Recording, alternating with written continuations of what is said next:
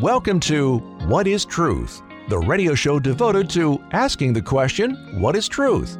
Now your hosts, Doctor and Pastor of Grace and Truth Church in Amherst, Michael Caesar, and co-host Johnny D. Want answers? I think I'm entitled. You want answers? I want the truth! You can't handle the truth! Do like Jesus said, search the scriptures and you'll know what is truth. Amen.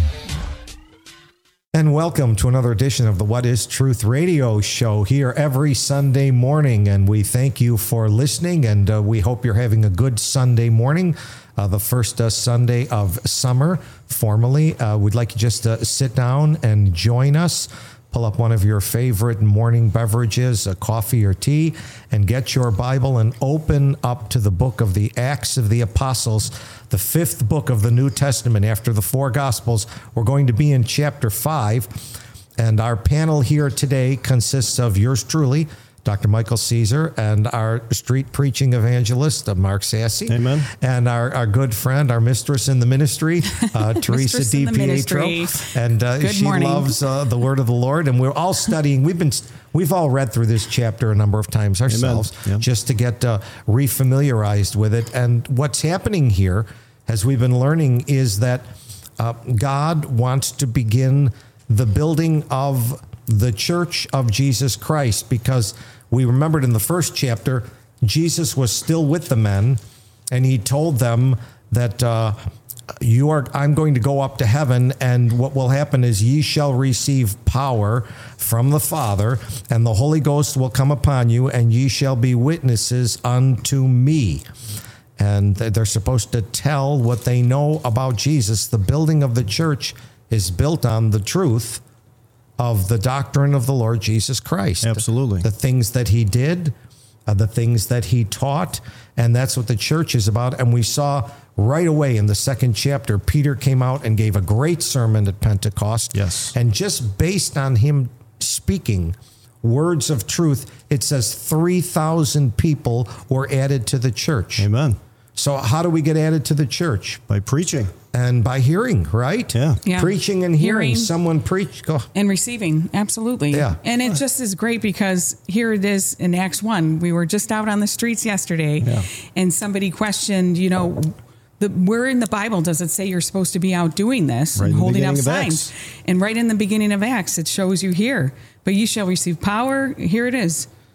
And ye shall be witnesses unto me, both in Jerusalem. So Jerusalem right now, here and now, is like your own little area. Yes. And then you go out to the outermost parts of the world. Yeah, and in all Judea and Samaria and to the uttermost part of the earth. That's a command. It is God a command. gives a command to Christians for the church in our age to go out and preach. Right. And I noticed that in the very next chapter, Peter preaches in Acts 2. Look at and that. in Acts 3, Peter preaches. Yeah. And in Acts 4, Peter preaches again. Yeah, and one of the things, the topics that he preaches on over and over and over is the death, burial, and resurrection of Jesus Christ. Yes. He talks about he was killed, slain by wicked hands, but God raised him up from the dead. And then he talked about a prophecy of the resurrection, and that the resurrection of Christ, his soul was not left down in hell in the heart of the earth. God raised up Jesus, and we are all witnesses, and he's now exalted by the right hand of God. And this is the message that they sent out. Chapter 2, chapter 3, chapter 4. Now today we're in chapter 5. Where he preaches again. And it's kind of like the same thing over. Yeah. It's just getting the truth out. Yes. Right. Which is why we have a show, What is Truth? What is truth? Yeah. Truth is what God says about his son, Jesus Christ. Yeah, Amen. I don't think Peter took 2 or 3 years to try to get to know these guys and build a relationship and show through lifestyle evangelism. He just went out and preached. Yes. He just went out and preached the gospel right to the heart of it. Amen. Well, let's dig in. If we start here, there's a new paragraph marking in verse 12, and I'll go to verse 17, the next paragraph. The Bible says in Acts chapter 5, verse 12, and by the hands of the apostles were many signs and wonders wrought among the people. And they were all with one accord in Solomon's porch. And of the rest durst no man join himself to them, but the people magnified them. And believers were the more added to the Lord, multitudes both of men and women. insomuch that they brought forth the sick into the streets, and they laid them on beds and couches, that at the least the shadow of Peter passing by might overshadow some of them. There came also a multitude out of the cities round about unto Jerusalem, bringing sick folks, and them which were vexed with unclean spirits, and they were healed, every one. How about that? Amen. That's the kind of stuff that's going on there. I notice right in that 12th verse, it says they were all of one accord. And where were they? They were in Solomon's porch. Right outside the temple there. Right outside the temple, which is where they had been commanded not to go and not to preach.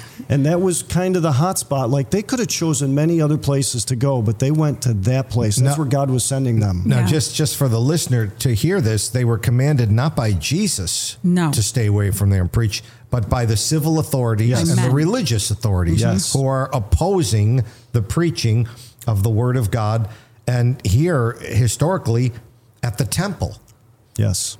And it's not just in that one spot. Further down in verse 21, they're back at the temple. Yep. And then I think it's at the end of the chapter, verse 42. And daily in the temple and in every house, they cease not to teach and preach Jesus Christ. Amen. So I think it's interesting that they were right there at the temple. And they obeyed God rather than men. Yes. Now, an interesting thing is when you read those verses that you just read in verse 12, that many signs and wonders were wrought by the hands of the apostles. Signs like sick people being healed, all these types of things. We might wonder, well, why doesn't God do that today? But going back here, this is where we learn in the Bible that Acts is the history book in the New Testament. And it's the history of how God began to work with his apostles in the early beginning of the church. And one of the things he needed to do was, here they are coming with a New Testament. Yes. No one's heard this for 1,600 years. No. I mean, they've had the Old Testament for this long period of time. And here comes some men preaching a New Testament. And at the temple, where God gave them the law of Moses, and people might wonder, well, do we know God's in this for sure? How do we know these guys aren't just making this stuff up? And so God is confirming their work by absolutely signs and wonders. Yeah. By miracles. It's like like I had this written down, the Spirit comes, and then the first thing out is sermons and signs to follow. Yes. And to confirm the word. Hundreds of years of scripture, the Lord is confirming the preached word. He's confirming it with signs. Yeah. By the hands of not the believers, but by the hands of the apostles. Of the apostles. And interestingly, that verse you just read, I'm looking at it here. If you have your Bibles, folks, and you look at Acts chapter 5 and verse 12, it opens up, by the hands of the apostles were many signs and wonders wrought among the people. And then there's a parenthesis. And they, meaning all the people, along with the apostles, were with one accord in Solomon's porch, and the rest of the people, implied, durst no man join himself to them. Nobody would dare to say, hey, I'm an apostle also. They kind of knew better. I don't have that power. I'm not going to boast of something I don't have. Right. It would be like someone today pretending to be, let's say, a doctor, or pretending to be a policeman, or pretending to be something that they are not for fraud. I mean, people don't, throw a badge on and pretend they're a policeman. They don't have the power behind them. So this is something God was giving only to the apostles at the beginning of the work of God, in the beginning of the church. Yes. Paul would write later on to the Corinthians, 2 Corinthians 12:12. Regarding me, Paul says, truly the signs of an apostle were wrought by me among you in all patience, and in signs and wonders and mighty deeds. And one of the things we might want to help the people understand, because look, I think everyone would like a miracle. Sure. I mean, that would be kind of neat. I mean, a miracle transcends natural law. Right. So it's natural for us to get old. Be nice if someone could do a miracle and make me young again. Right. It's people get sick. It'd be nice if someone could, by a miracle. They pray for a miracle. They pray for it, you know. Sure. They beg for do. it. They pray for dreams and signs and wonders and miracles, and God gave you His word.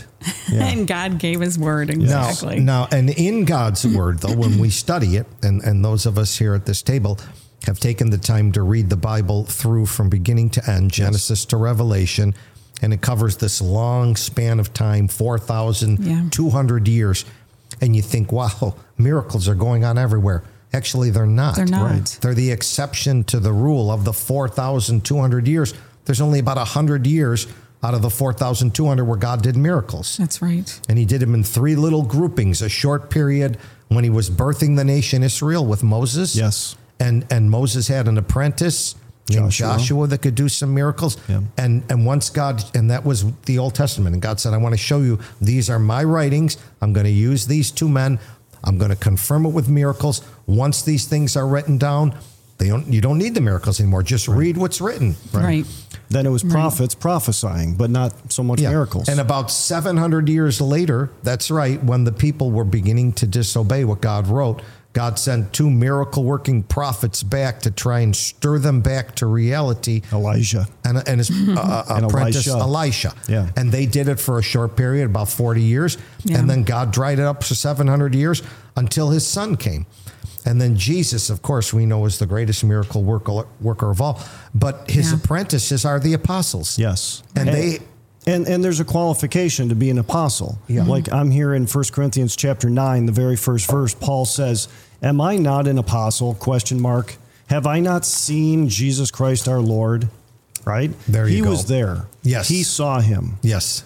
Face to face. And without that, you're not an apostle, which means there's no apostle today in 2023. There are no more. I mean, we're reading the Acts of the Apostles, and I guess the time period we're looking at here in chapter 5 might be about 35 AD. It's just a few years after Christ went up to heaven. Yeah. Right. You read 65 years later in the book of Revelation, and Jesus now is speaking to the Apostle John, the last living apostle, and he talks to John, and he says, I want you to write a little note to this church, Revelation chapter 2 in Ephesus, because now we're at the end, John. You're the final apostle. And he says about this little church at Ephesus, he says, I know thy works. I know thy labor, verse 2. I know thy patience. I know how thou canst not bear them which are evil, and hast tried them which say they are apostles, and they are not, and hast found them liars.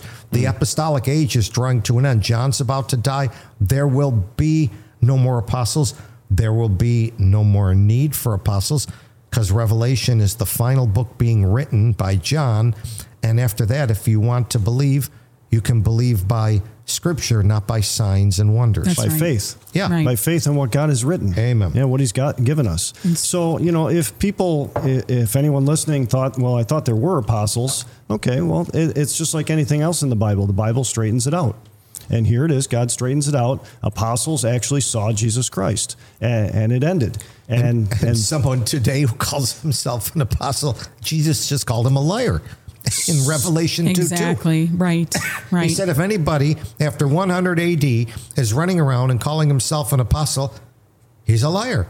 And that's God speaking. Well, you've said in the past when you were a doctor, you're like, when these guys come to these healing revivals or whatever you want to call them, you're like, wait, you'd try to get a hold of them. I would invite them to come to the hospital. Can you come over to the ICU at the hospital and see if we can help out? Absolutely. Get this guy off the ventilator. Get these guys. Blue Cross will be happy. They'll give you half, And anybody can take a little time and a Bible, take a King James Bible and look through the mentions of the word apostle and see what God sets in His written word about apostles. And you'll see what He says. And there's nothing close to that today. Yeah. Just these apostles had that power to do those things. And so God wants you to be a believer by faith. The only thing God has left today are pastors and teachers and what He calls evangelists. Yes. Like you, Mark, people that go on the street, or like an evangelist like my son that goes to a foreign country and tries to start a church there. Yep. Amen. Absolutely. Amen. And there's many, many others. Absolutely. But they did have quite a faith. I mean, in verse 15, that at the least, the shadow of Peter passing by might overshadow some of them. So they're believing like even his shadow is going to heal them. I mean, I don't think it worked that way, correct? I'm assuming it didn't work that way. but they had such a faith in these apostles and what they could do for them physically. Right. Well, you see in the very next verse at the end of 16, they were healed every one. Yeah. So there was a lot of healing bringing going on. Sick folks and them, sick folk, yeah, which were vexed with unclean spirits. See, when you talk about the Bible Belt down south, it's those folks. But by the way, you just opened up another interesting discussion here in verse 16. Mm-hmm. The sick folks and healing sick folks and them which were vexed. Yes. With unclean spirits, and they were healed. Also, Everyone. in other words, Amen. Mm-hmm. So what he's trying to teach us, what the Bible would teach us, is something I never learned in medical school, and you probably never learned when you went to veterinary school. I never learned any of that. But when you worked with the animals there, it's all physical. All we think today is the body. Yeah. Right. We only think of the healing of the body, but people can be sick in the body, but they also can be troubled in their spirit and their soul. Amen. They can be vexed with unclean spirits. Some of the things that we see, some of the things that you'll hear the policemen report about. My dad was a policeman. Sometime you get this guy, and he can fight 5 policemen. You go, where do you get all that strength from?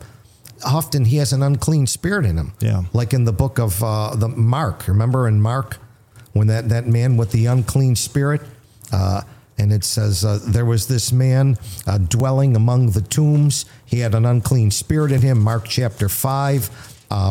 No man could bind him, no, not with chains. I mean, he could overpower a bunch of people. He had all that power, and he was sick with an unclean spirit. And what God is trying to teach us, something that's been lost in America for the last 100 years, there is a spirit world. Yes. And it's there. It's true. Now, it's not like God lets them have complete liberty to overcome, because they'd overcome every one of us. Mm-hmm. But there are people that continue to turn down the wrong path and do the wrong thing over and over and over. And God tries to call them back, and they say, I want to keep moving toward darkness.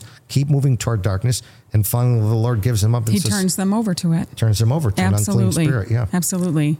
I think during COVID, so many people got isolated and lonely and separated without a lot of human contact, friendship, that kind of thing, family contact.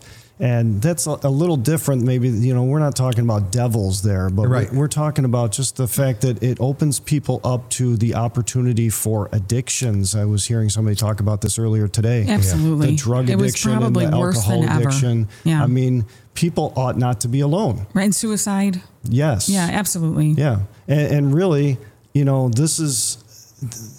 all these kinds of people, they were all being healed by the preaching of the gospel of Jesus Christ. Yeah. And there's real hope in the Bible. There's real hope in Jesus Christ. Amen. There's goodness and cleanliness and holiness and everlasting life.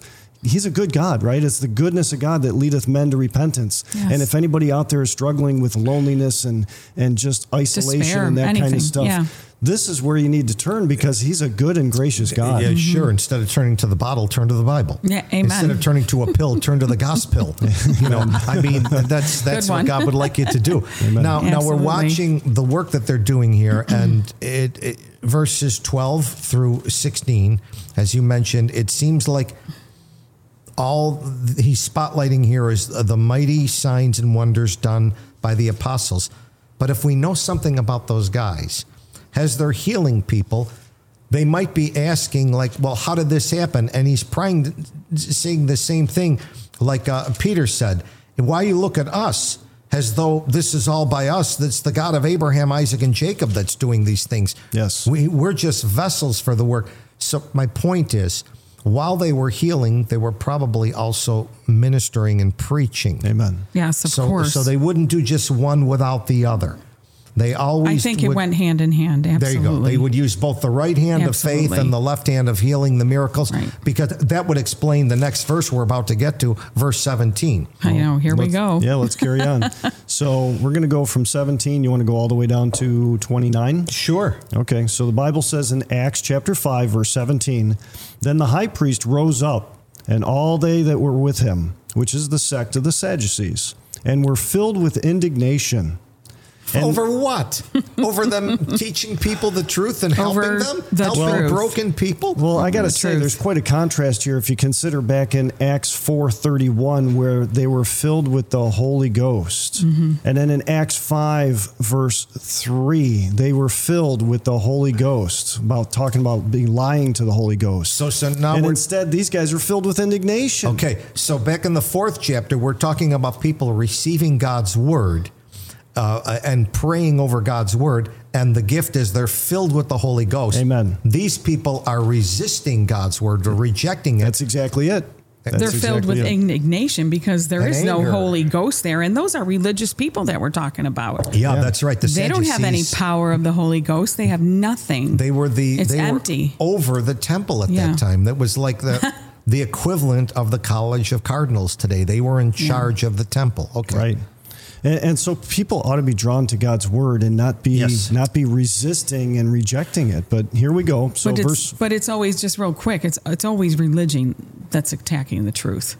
That's religion attacking the truth. That's interestingly, and I'm just reading a book by Gail Riplinger the other day, and she was talking about the attack on the Bible, and she was saying that if there's one thing God's trying to teach us in the book, and you go back to Genesis chapter 3, when the devil shows up, he's fighting God's word. Yes. So changing it. The real battle that he's involved in is trying to you see, God speaks words to us, right here in the Bible. Right. We can read the words, we can believe the words.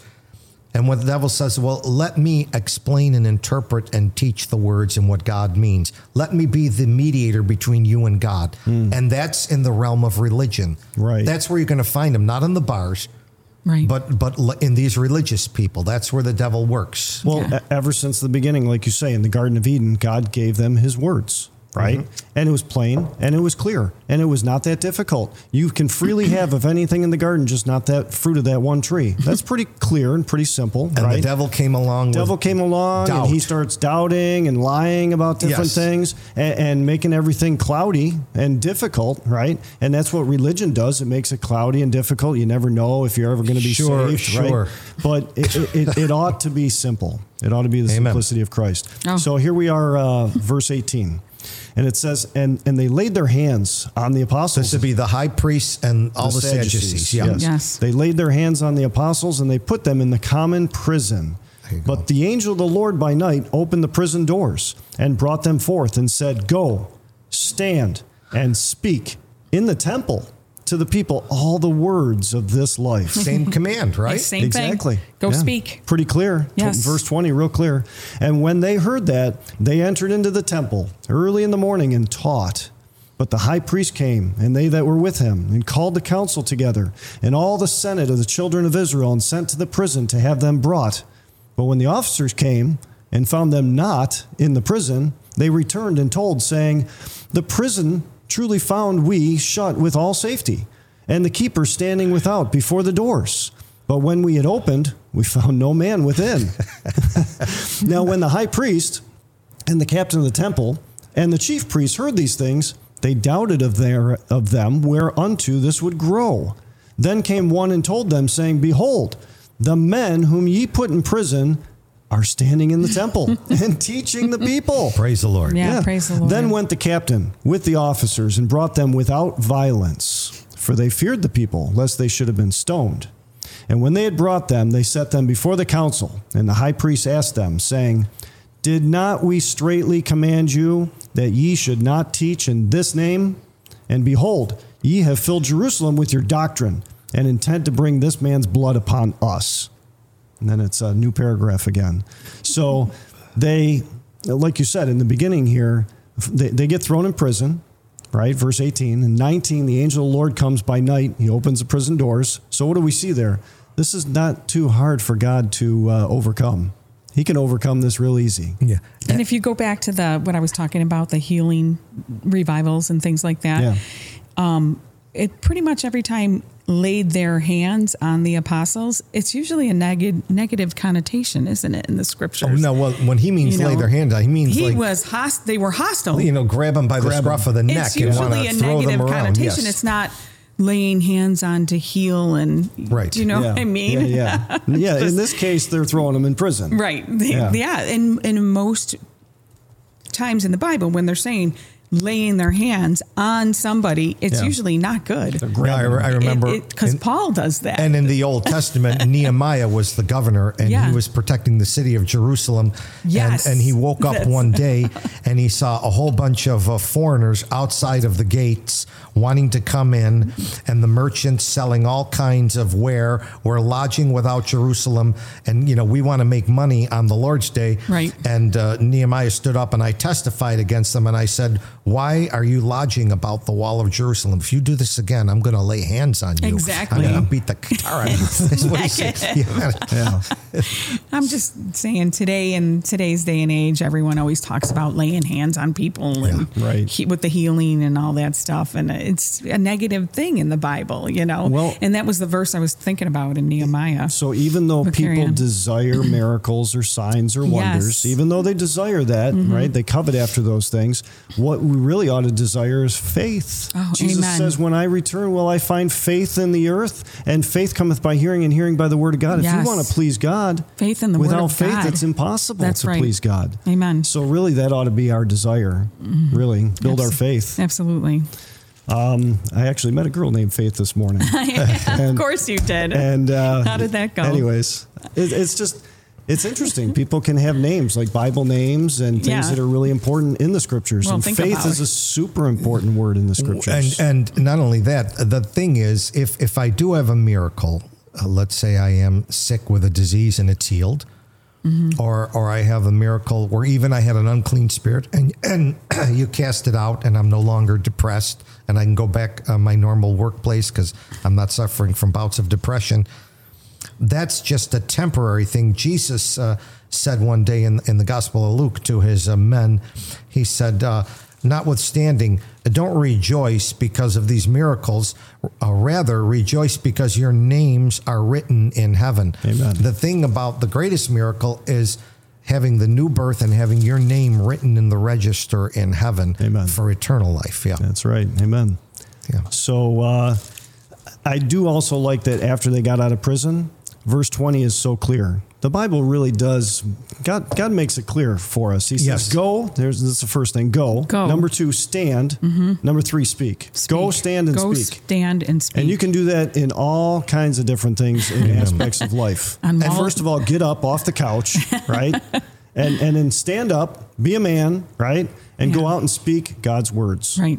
So he tells them when to do it, how to do it, where to do it, and then which words. All the words of this life. I mean, God's words need to be spoken. Yes. The words that bring eternal life. You're listening to the What is Truth radio program, where we're doing a review of the Acts of the Apostles in the Bible to look at how God began to build the church. It's been 2,000 years that this church is still here, and Jesus promised that the gates of hell would not prevail against his church, that he would preserve his church.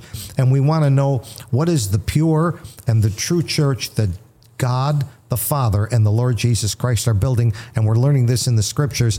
We'd like you to go to our website if you get a chance. We're sponsored by Grace and Truth Church. Go to www.graceandtruthchurch.org. Grace and Truth Church, longword.org. Hit the sermons tab, click on YouTube, and you can visit the old shows and stick around. We'll be right back with you for the second half after this station break. What is truth?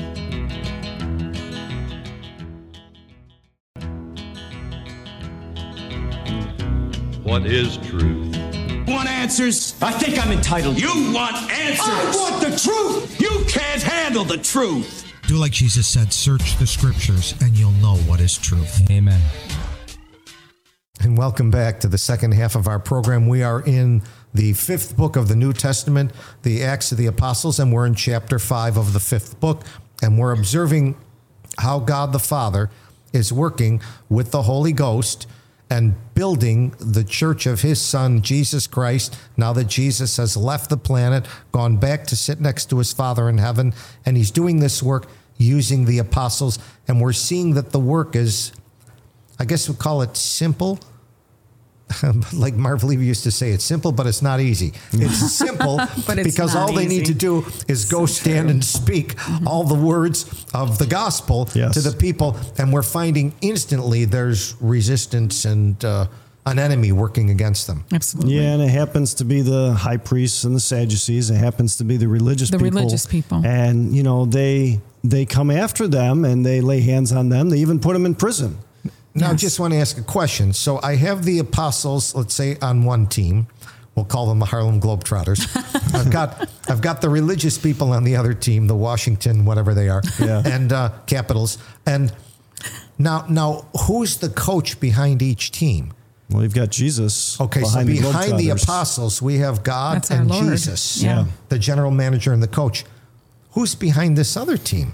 Not the same. It's the unclean spirits and the devil. Absolutely. Yeah. And this is a very simple message that God's trying to show us in the Bible. Right. There is a spiritual battle for the souls of mankind. Amen. Not just in the first century, but today in the 21st century. Oh, absolutely. Amen. When you're talking to somebody about it, you can instantly see almost if there's a door that's going to open and people are interested, and then you can see when people are shut down and they won't want anything to do with it.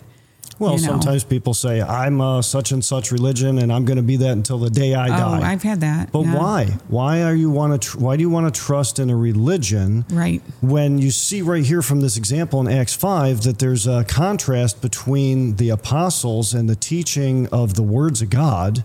Yes. Contrasting against the religious leaders. Why would you trust in a man? Isn't it Jeremiah that says...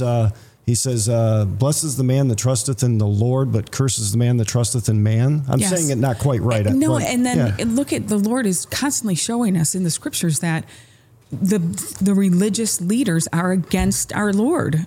He's always showing us Going back to the Gospels, right? Absolutely. Jesus encountered that. Gospel of John. I know that, like you've said before, there's 21 chapters in the Gospel of John. You've got 7, 7, and 7. Yep. The first set of 7 talks about who is Jesus. Yep. The next 7 chapters in the Gospel of John is a conflict with the religious leaders. Yep. Yeah. And then the last 7 chapters is a climax to the cross of Calvary. And that's a big part of the Gospel of John. It's a whole third of it. Yeah. And so the Lord wants you to see, don't trust a man. Right.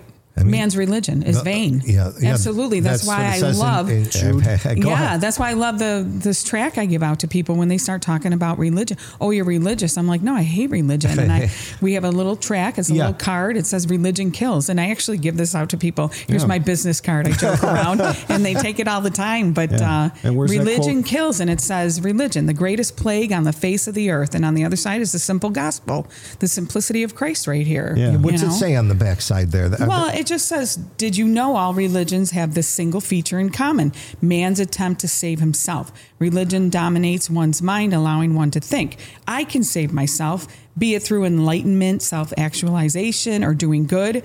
Did you know that God hates religion because it's a gross imitation and mockery of God's truth?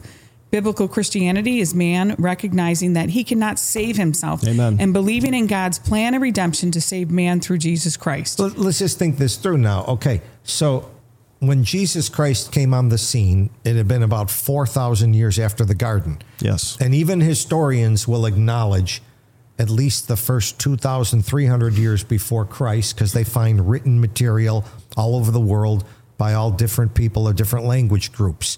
Okay, now, in those language groups, they notice there's all different kinds of religions. The only point I'm making is when Jesus showed up, there were religions all over the planet. Everywhere, yeah. So if religion was the way of salvation, then maybe all God needed to do was just send Jesus down with a new and a better religion. Right. And he could have come down and said, look, I've got this new, better religion for you. Let me write these things down.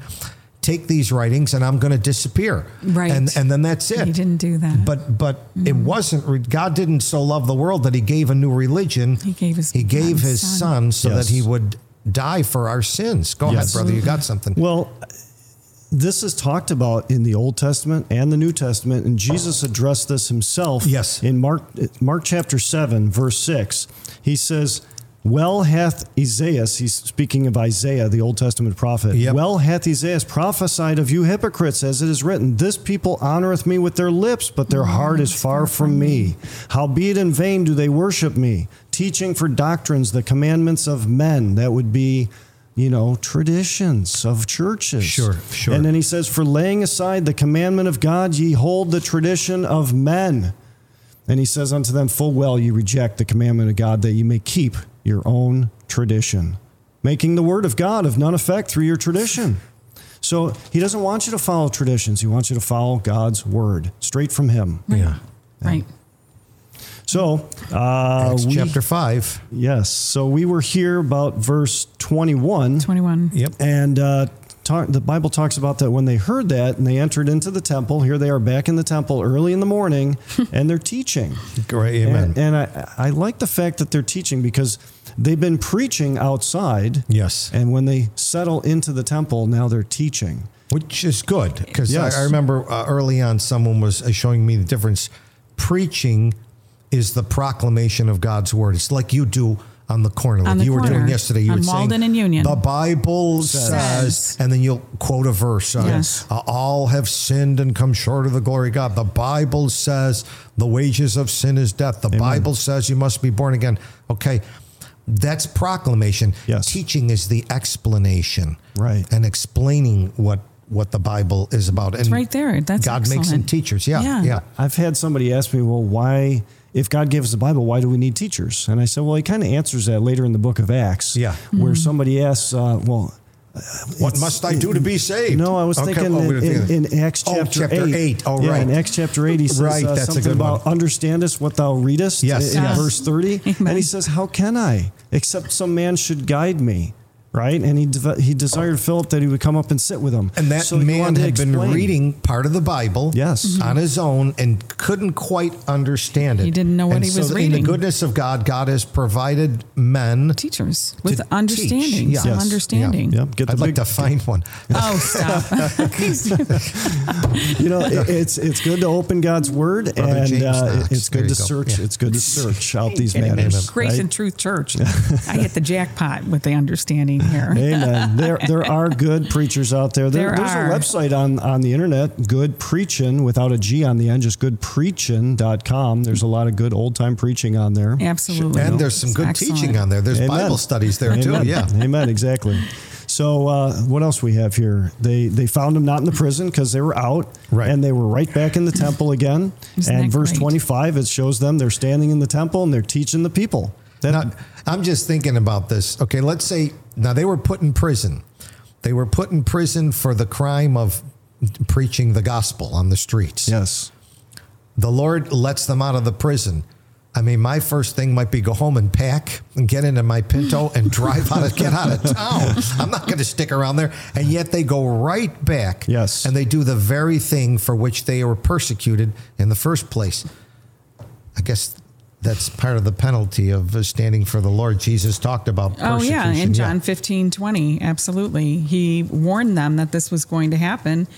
Remember the word that I said unto you, the servant is not greater than his Lord. If they have persecuted me, they will also persecute you. If they have kept my saying, they will keep yours also. And then over in 16 verse 2, they shall put you out of the synagogues. Yea, the time cometh that whosoever killeth you will think that he doeth God's service. Yeah. So there's going to be quite persecution. There's persecution all over still today. Amen. Mm-hmm. Pastor, when you mentioned that they went right back to doing what they were put in prison for, Yes. and yet they're going right back to it. I've met a handful of men that seem to have no fear about preaching the gospel. It doesn't matter what the opposition is, they don't seem to fear. I've seen men come into amazing opposition that most men would just run from, Right. and they don't seem to have any fear. And I remember one of them told me, have you never seen Galatians 2:20?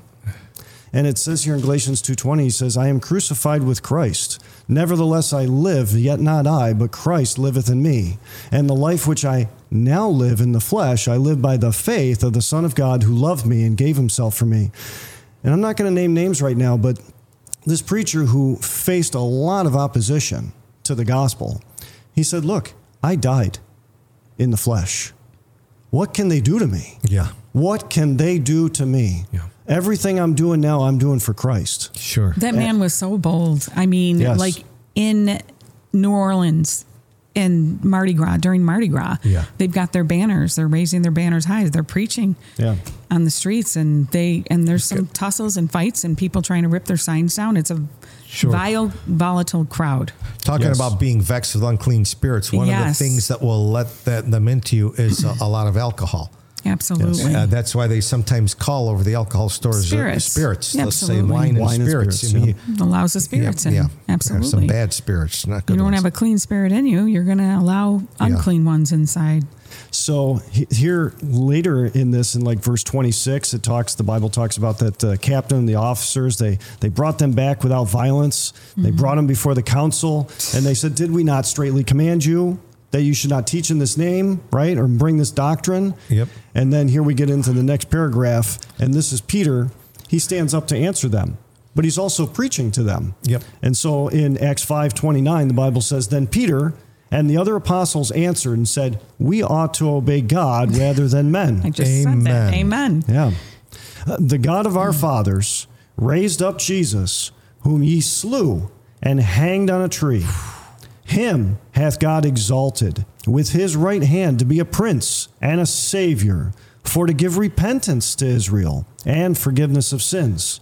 And we are his witnesses of these things, and so is also the Holy Ghost, whom God hath given to them that obey him. And when they heard that, they were cut to the heart, and they took counsel to slay them. That's, usually when you're cut to the heart, it's talking about the conscience. Yes. Deep inside. And in other words, my conscience has been pricked by what I just heard. And usually what God wants when it gets to the heart is that you would fess up and say, I was wrong.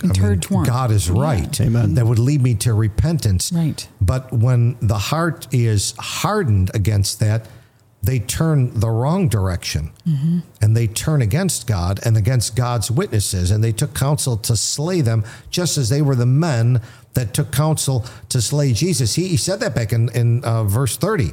You're the guys that slew Jesus and hanged him on a tree. It was the same Sadducees that told Pilate and Herod, crucify him, crucify him. Yeah. And what was it that caused them to take counsel and slay them? They don't want to hear the gospel. They heard the gospel.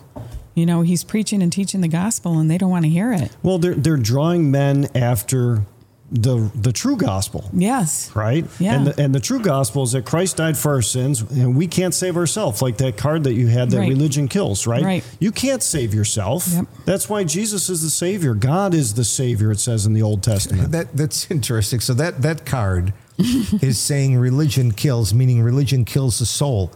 And what he's showing you here is the gospel kills religion. Because if you turn to the gospel, in the turning to the gospel, you are going to turn from whatever religion you were in. For me personally, I left the religion of my grandpa and grandma and mom and dad, so the very religion I was raised up in. Yeah. When I heard the gospel, I left religion. And these men, these Pharisees, Sadducees, council, priests, recognize if people believe this gospel, they're going to leave us. We're not going to have the control over them. We can't pass the plate anymore. Go ahead. Bingo. That's exactly what it's about. Okay. People are going to leave us. Yes. And they don't want people to leave them because this is their big thing. Their salary depends on it. Yeah, I get it. Yeah. The love of, Jesus said you can't love God and money. You know what? I'll bring this up. I remember when Arnold Schwarzenegger was a big movie star, and he got to the point where he was making $20 million for every movie. Okay. And they were starting to add up to even more than that. And all of a sudden, he turned to politics. And I remember I thought, that's kind of strange. Why is he going to politics after making so much money? If money is the main thing, it's power they want. Bingo. They want power. Yes. So it's not just about the money and passing the plate, it's the power. And when they start losing people because they say, oh, you're proselytizing our people and taking them away from us. Right. Right? Well, now we're going to lose our money and our power.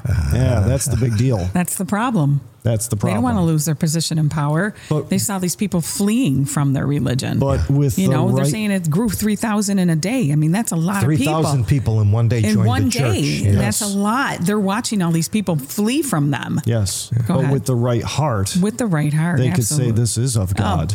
Sure. No way. Yeah. Their hearts are made of stone. Right? So we're still in Acts chapter 5. Yeah. And we see, again, when they told them, and this is, at one point it used the word Senate in there. It was in verse 21, the council together and all the Senate. So you've got the religious leaders and the governmental leaders of this city telling them, do not teach in this man's name. Do not teach in the name of Jesus Christ. And Peter and the other men answer, look, we ought to obey God rather than men. Right. Amen. And then the reason we do is the God of our fathers raised up Jesus.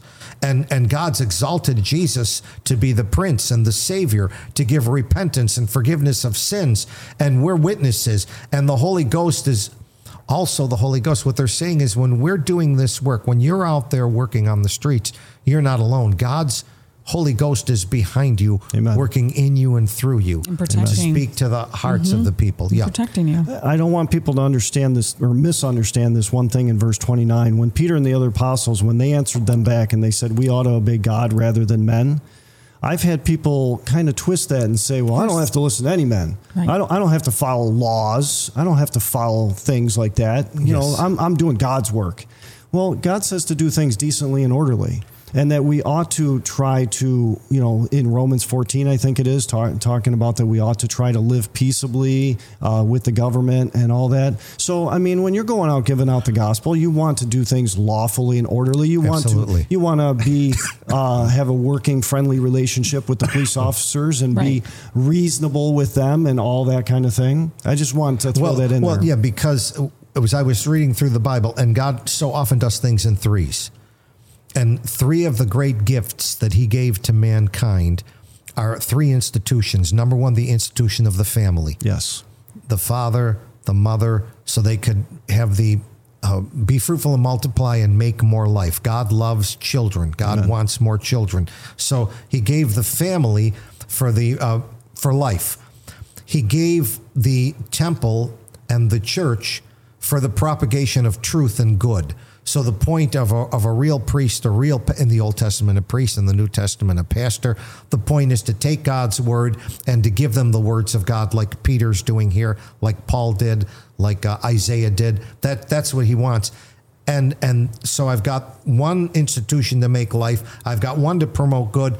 And the government was given to punish evil doers. Restrain evil. Restrain and punish evil because, you know, they're going to be evil people down here. And God doesn't want families and children and wives attacked. He wants those people imprisoned. That's the government's job. And a good government understands how important they need the family and they need the church and they need the truth. So a good government is not going to oppose the work of God. These are people where, I guess Al Pacino would say, you're out of order. The government's out of order here, trying to oppose the work of God. And in our day, in 2023, yes, it's out of control. If you're looking at the government and families and the church, boy, there sure is an attack on the families. Absolutely. And there's a real attack on the government. And what's the law? What's the other one? What's the law in the United States? It's the Constitution. They're not even following the Constitution. They trample all over the Constitution. Yeah. So how do you follow them when they're not even following the law of the land? Which incidentally is something we've talked about here. In the spiritual realm, the document that God gave to us that ought to be followed is his word, the Bible. Yes. In the social realm, the document that ought to be followed is one that was based on the Bible, the Constitution. Yeah. But just like there are men in churches, like these Pharisees and Sadducees and high priests that ignore God's word, like Jesus said in Mark, you give us a lot of lip service, but you're ignoring the commandments of God and you're making up your own things. Yeah. That's happening in the courts now and in the judiciary and in the law schools. They're ignoring the Constitution. I was talking to a lawyer recently. It is not required reading to read the Constitution to get through law school. Which is crazy. So wrong. Yeah. But you don't have to read the law to get through law school. Yeah. But they read case law, not the Constitution. Right. They read case law. Right. But that happens at seminaries. At seminaries, you don't have to read the Bible. You have to read commentaries, which is like the equivalent of case law. But commentaries are written by men, and case law is written by... That's like reading commentaries for your whole Christian walk instead of reading the Word of God. Read the Bible. I have a problem even reading the commentary at the beginning of every book. Yeah. I skip right past things that may cause doubt. Like they always have something that can cause doubt, even when they're talking about the author. Those are man's words right there. I just skip it. I don't even bother. I'll look at the occasion. Sure. Maybe they're right, maybe they're not right, but I get right to the scripture. Sure. Forget. So I'm gonna give a piece of advice from an old time pastor who's very bold. It's not the guy we were talking about earlier. Okay. Anyways, I know one that's bold. I can attest to this a little bit, but this guy really attests to the fact that he goes, when it comes to commentaries, people search through commentaries to try to find out more about the Bible. Yeah. More about God. Right. He goes, if you want to find out more about God, why don't you try fasting and reading the Bible? Amen. Because if you fast, all of a sudden your spiritual ears and eyes open up a whole lot clearer. And then God will show you things that you'll be like, that's amazing. Mm-hmm. Where was that before? Yeah. How come I didn't see it? Thank you, Lord. Yeah. Amen. So that's a way to find out more from the Lord. Anyways. We're in chapter 5 of Acts. Right. What verse are you in, brother? Well, after 29, Peter and the other apostles, they talk about Jesus in verse 30. Yep. You slew him, you hung him on a tree. And I like in verse 31, he mentions that God exalted him to be a prince and a savior and to give repentance to Israel and forgiveness of sins. You see here, God's gracious. The Savior, the Messiah, the Anointed One, the Promised One came to the land of Israel and they hung him on a tree and they crucified him. And God's heart is to give them another chance. This the God of second chances. That's what Acts is all about. He's back at the temple trying again. Yeah. Amen. So he's trying to give repentance to Israel. Still trying to reach the Jews. Absolutely. By the way, he's given more than a few chances to me in my life. Any of you folks? Amen. Absolutely. A million. He's a good God. And then, so they say they're witnesses of these things, and the leaders were cut to the heart. They wanted to slay them. And then here we go. We got verse 34. Yep. Acts 5. The Bible says, then stood there up one in the council, a Pharisee named Gamaliel, a doctor of the law, had in reputation among all the people, and commanded to put the apostles forth a little space. And he said unto them, ye men of Israel, take heed to yourselves what ye intend to do as touching these men. For before these days rose up Theudas, boasting himself to be somebody, to whom a number of men, about 400, joined themselves. Who was slain, and all as many as obeyed him were scattered and brought to naught. The whole movement just scattered, yeah. Yep. Okay. After this man rose up Judas of Galilee in the days of the taxing, and drew away much people after him. He also perished, and all, even as many as obeyed him, were dispersed. And now I say unto you, refrain from these men, and let them alone. For if this counsel or if this work be of men, it will come to naught. But if it be of God, ye cannot overthrow it, lest haply ye be found even to fight against God. And to him they agreed, and when they had called the apostles and beaten them, they commanded that they should not speak in the name of Jesus, and they let them go. I'm going to finish the last two. Go ahead. After that, it says, and they departed. That would be the apostles. And they departed from the presence of the council, rejoicing that they were counted worthy to suffer shame for his name. Amen. And daily here they are back in the temple, daily in the temple and in every house they ceased not to teach and preach Jesus Christ. They kept on going like the Energizer Bunny. They just kept right on going with and doing the same thing in the same place. Yeah, they disobeyed that order and they taught anyway. They went and taught anyway in the same place. Can you imagine that kind of boldness?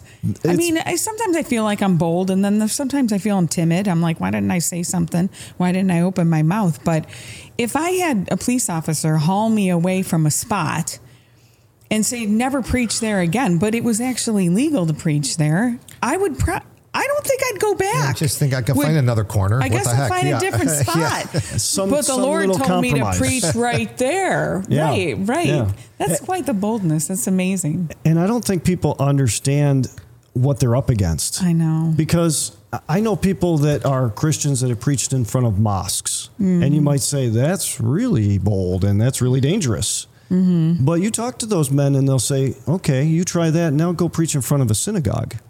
Oh, boy. Because if you preach in front of a synagogue, he says, you have to understand, like, there's parts of New York City, right? Oh, yeah. Where even the police who work in those neighborhoods have the curls and they're Jewish. And otherwise, they don't work in those Orthodox neighborhoods. Defend you. Right. So the point is that, you know, men have risked their lives preaching the gospel in our day and have preached to some really rough crowds. We'll tell you that the roughest of the rough are the religious people. Are the very religious people. Yeah. And so this is who they're going to. They're going right to the hot spot. Right. Yeah. Right. We get the same reports out of Israel today from the Jewish Awareness Ministries and the work they're doing there. It's the same Jewish leaders are opposing the Messiah of the New Testament. They're waiting another Messiah to come. Yeah. But there's only one true Messiah. The one whose birthright and genealogy is given in Matthew chapter 1. But of course, go ahead. I saw a street preacher recently who he was faced with a rabbi, and a rabbi came and said, I don't want you around here because you're trying to lead our people after Jesus. Meaning you're trying to take away our power and our money and our people, right? Yeah. And so that's why this rabbi confronted this street preacher, and the street preacher asked him a question. He said, did you notice that there's a Muslim Dome of the Rock that's right in Jerusalem? I mean, this is God's city, right? Jerusalem is God's city. The Holy Land is God's land, you know, the land that you're not supposed to give away to anybody, right? So he goes, how is it that, he goes, what did you do to the Almighty God that he would allow the Muslim Dome of the Rock to be there? And the rabbi answered, and he says, well, back almost about 2,000 years ago, such and such happened. He goes, oh, yeah, that's right. After you guys crucified Jesus. That's right. Amen. We're running out of time on today's show. I know, that went and it's fast. exciting to hear how history is weaving together perfectly the way God has it recorded in the Holy Scriptures. Yeah. And we're learning the history of the New Testament church, which is still here today. And the church is the pillar and ground of truth. And that's what we like to look at right here in the Scriptures of Truth on What is Truth. We're with you every Sunday morning. We invite you to come and join us at 7 a.m. right here at this station. And if you, during the week, would like, visit our website. We're sponsored by the Grace and Truth Church. Go to Grace and Truth Church. You got to spell out that long word, Grace, A-N-D, truthchurch.org. Hit the sermons tab, hit YouTube, and you can listen to the old programs. And we hope to join you again next week right here at this very station at this very time. And until we meet you next week, do like Jesus said, search the Scriptures and you'll know what is truth. You've been listening to What is Truth, the radio show devoted to asking the question, what is truth? Listen every weekend at this time for What is Truth, only on WECK.